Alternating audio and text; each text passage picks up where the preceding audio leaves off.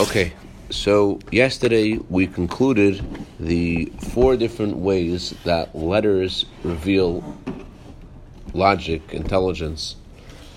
There is, first of all, the way that letters convey an idea through their various segments, the various segments of letters.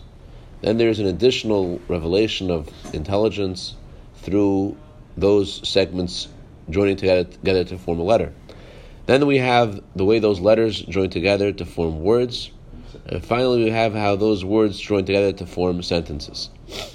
So in the convergence of words to form sentences, we said it's not that each word loses itself to make this new identity, to make a sentence. Rather, each word retains its identity, and all of the various words together convey a deeper and higher idea. To explain this more clearly, we brought an example of a sentence. Anyone remember which sentence we used? Very good. The text of a bracha. You weren't expecting. There is a sikha where the Rebbe also discusses this sentence and how each word conveys something. The Rebbe is speaking to children, and the Rebbe is different. The Rebbe spoke about how the word baruch means to draw down. When you say a bracha, you're drawing and revealing godliness. The Rebbe said the word ata, you, refers to how Hashem is face to face with you wherever you are, and with you in the room. The Rebbe told the children how Yud Kei Vav Kei means something which is eternal. The word Yud Kei Vav Kei is made up of past, present, and future. So Hashem is above time. He was, He is, and He always will be. Hashem is unlike the candies and cookies you have. The and anything else in the world, the Eibishter is infinite. He goes on forever. And the Eibishter is Elokeinu. He's our life and strength. And not only is He our life and strength, but He's also Melech HaOlam, the King of the world. That's what the Rebbe conveyed to the children. In this Maimer, there's a similar explanation. The Rebbe doesn't use the word Baruch as revelation. Instead, he says the word Baruch means gebenched, to be blessed. He says the word Ata, again, the same as in the Rebbe's explanation, in that particular sikha. The world is full of Hashem's glory, there's no one besides Him. And then the Frierdiker Rebbe makes a distinction between the two words of Havai and Elokeinu. Anyone remember the distinction between the two words Havai and Elokeinu? Yes. Okay.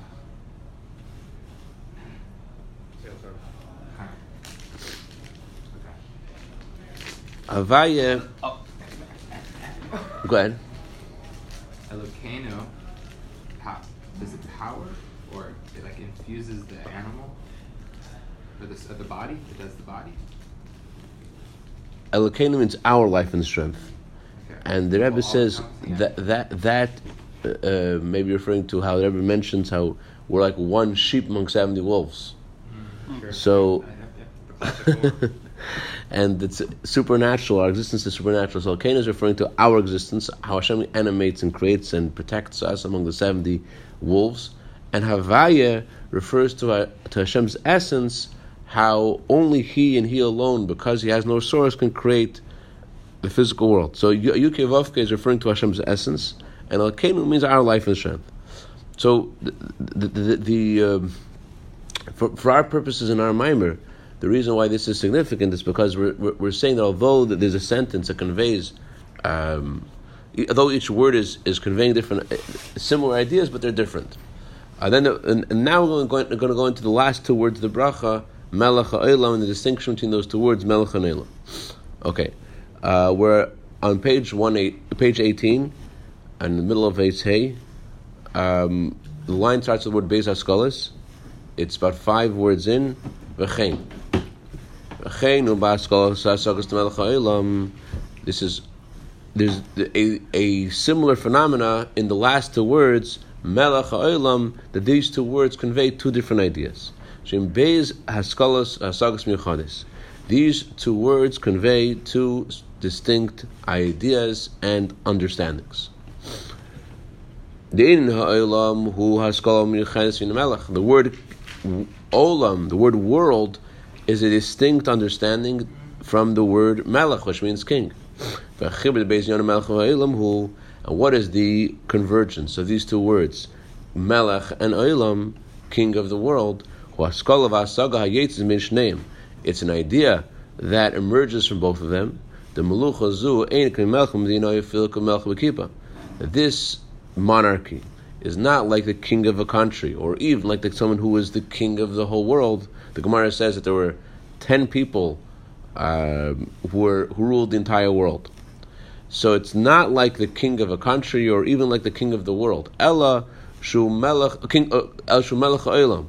Rather, he is the king of the world. It's similar to the words master the world.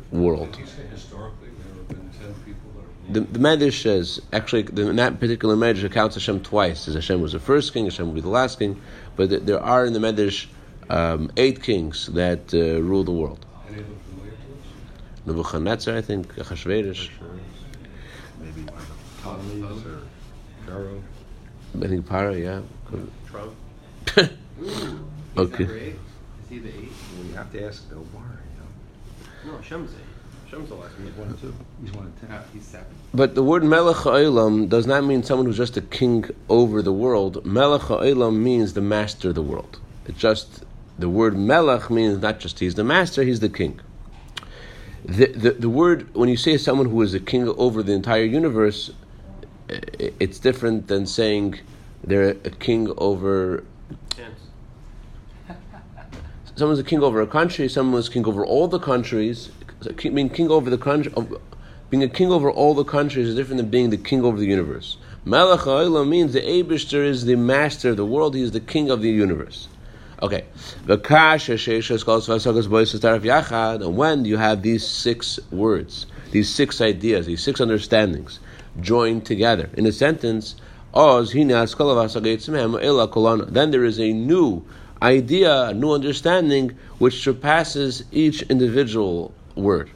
What is this new understanding? What is this new idea that's conveyed by all 6 words joined together? That the bracha should descend from you. When we say you, we're referring to God's essence, Bahavaya. When we say Yud Kei Vav Kei, we're referring to Hashem's creation, Hashem's ability to create, that He is the one who created the world. You, Hashem, you, the essence of you, Hashem, meaning Hashem in His essence, are Havaya, you are the one who creates everything. So we want the bracha to descend from you, from your essence, you who create the world, you create everything. And you create the world for a reason known only to you.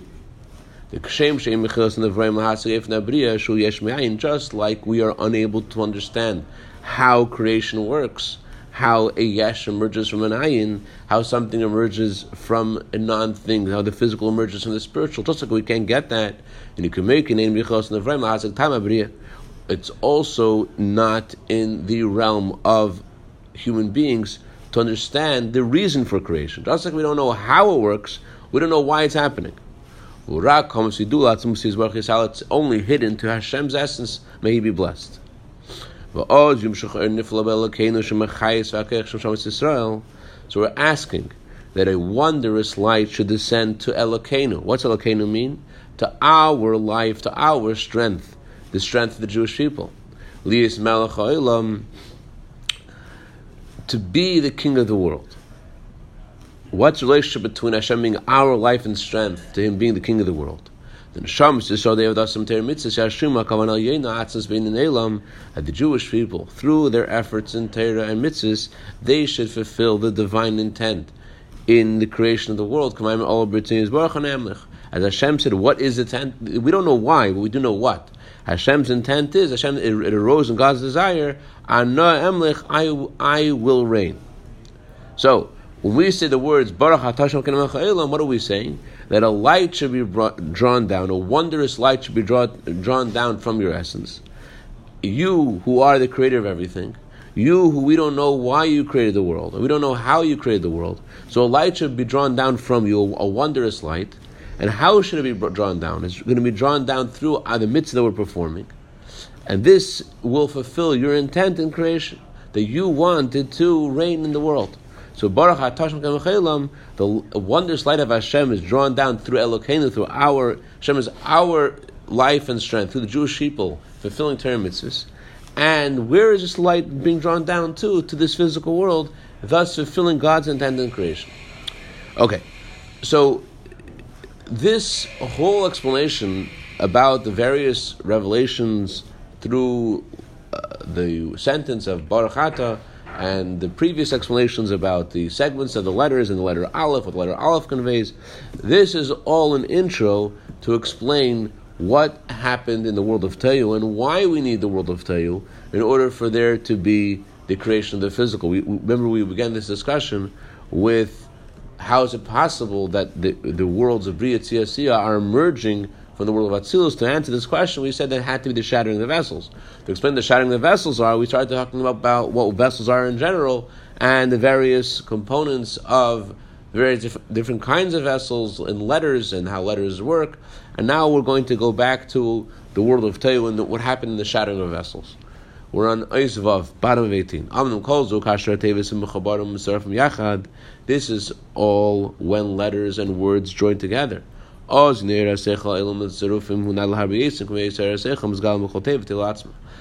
is a higher kind of logic that is conveyed by their convergence than when each word is by itself. There's a higher kind of idea, a more complex kind of idea that's conveyed when there's an entire sentence more than when each word is by itself. But when those same words that have joined the sentence now are separated, then you're now missing that general idea that was conveyed by the sentence. And you only now have the various ideas that each word conveys. And when those words are separated into letters, then you lose the idea that each word conveys, and you only have now the various ideas that each letter conveys. And when those letters are surgically, they're separated from their form, especially when those letters are shattered. There's a difference between between separating them, separating the different segments of the letters, or the letters being shattered. Yes, sir. I went to pee in the forest and you left, and now I'm lost. Okay. What? So basically, what's going on is that the word has a meaning, and when the word is separated into various letters, those letters also have meaning. And now we're saying when the letters are further broken to pieces, those parts of those letters have less meaning than when they were all joined together to make one particular letter. Why are we trying to divest each level from the next? Meaning, when you're looking at a Rashi, like Ephraim doesn't have a vav, he gets excited enough to make a little comment, right? Ephron here, we know what the word Ephron, he's explaining that here's without a vav, so that because that vav is gone, now we're going to get something deeper. But now we're saying that we're losing by going to that next level, and I'm not really understanding why we would go there then. We're trying to discuss the emergence of Bria Yetzirah Siyah from the word of Atzilus. How does that emerge from Atzilus? We're saying that Atzilus is It's not within human nature to understand. Did the utterances come out of Atzilus? the Malchus of Atzilus is the source of the utterances. So those are words, and those break down into. Well, we didn't get back to the analog yet. We're still in the analogy. You are. But we're going to Maybe Paul. develop the analogy a little more before we get back to the analog. So what we're saying is that the shattering the vessels of the world of Tayu is it allows there to be the emergence of a separate entity in the world of Bria, as we shall see how that works. But before we get to that analogy, the analog rather, we're going further into the analogy, and we're saying, we just discussed how all the letters join together and they create words, and so just like when they join together it creates words and it creates a new idea, so if you went the other direction, that additional light would be lost. And when those letters are again separated into their various and back into their original segments, that greater light of the Aleph, if you would take that Aleph and divide the Aleph in parts, so the idea that segment of the Aleph would convey would be less than the entire Aleph. It would be just one segment of the Aleph. And there was further noting that there's a difference between surgically removing a segment of the Aleph versus an Aleph shattering. So, and he says this works in a similar way to a vessel. A vessel can be broken into parts. A vessel the parts can be removed from the vessel, or the vessel can shatter. There's two ways a vessel can stop being a vessel. Aleph, one way is, page 19 on top, one is by removing the parts of the vessel, and the other is by shattering the vessel. Separation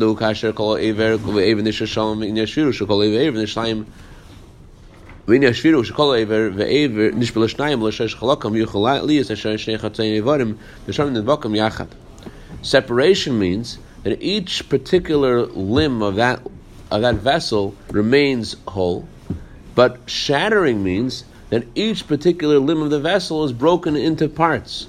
So if you were going to break the vessel yourself and back into its original parts of that vessel, let's say you take a table and take the parts of the table, you still have the legs of the table and the table, but if the table were to shatter, the table was going to break, so then it's not going to work in a certain orderly way. The legs of the table break into pieces, etc.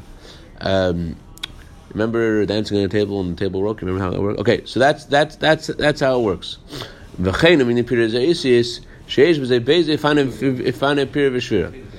So too is this in regards to the separation of letters. There are two ways letters can be subdivided into their initial original segments. There is separation and there is shattering. The pirud when you say the word pirud, separation, that means that the vessel has been broken, but the limbs are still whole. Let's talk about specifically the letter Aleph. Let's take the letter Aleph and talk about the difference between pirud and shvira. You could separate the letters of the letter Aleph, the Yud and the Vav and the Yud. So you have now three letters. You have the Yud and the Vav and the Yud. You separated the Aleph into those original segments. So now you have those segments. V'shviruhu, but shattering means if you would shatter the Aleph, then that letter that originally was one whole letter is now broken to many pieces. It's possible when the letter is shattered that half of the Yud remains attached to part of the Vav.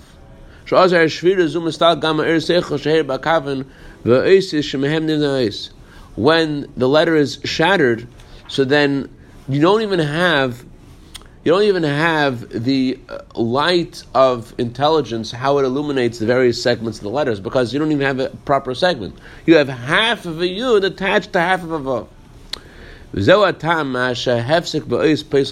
that's the reason why if there's a letter that has a blemish, the Torah is invalid. If one letter has a blemish, the whole Torah is invalid. Why? What does reading the Torah mean? What does a blemish in the letter of the Torah mean? And what's going on? When you read the Torah, what happens? When you read the Torah, you're drawing down the infinite light of Hashem, which is hidden in the letters of the Torah. That's what's happening when you read the Torah. You're drawing down the infinite light of Hashem, which is in those letters. But if there is an interruption in the letter, there's a separation in a letter, then the light of Hashem is not there in the letter. It departs from the letter.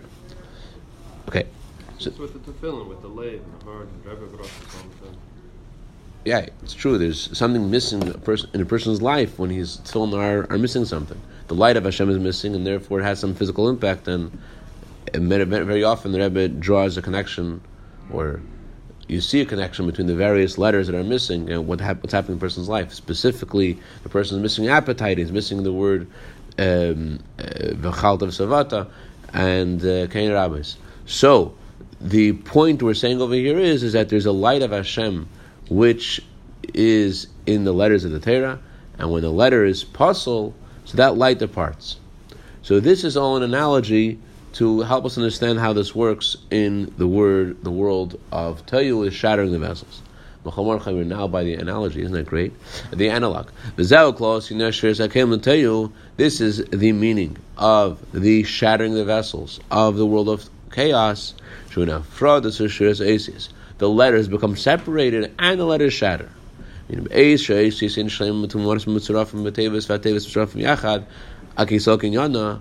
the letters join together in words, and the words join together to form a sentence, then all four kinds of revelation of logic is present. When you have a whole sentence, you have all four kinds of revelation of seichel. That idea illuminates the letters and the segments of the letters that form the letters. The kasher mispardim mishtabim ha'es tevis ha'esius in im yesha b'shris tevis ha'esius imsakim kol agili eris and u'chol zan rishima me'a'er v'agili shurgam ha'esius ha'shurim. When the letters are separated and broken and shattered, so then, although the light departs, there's still something from that light and revelation that remains in those shattered letters. There's still something that's there. Yet, yes, it's true, the light is departed, but there's something that is there. Okay, we'll stop over here. Okay. Another thing, computer code is missing one little binary Semicolon. whatever. The product may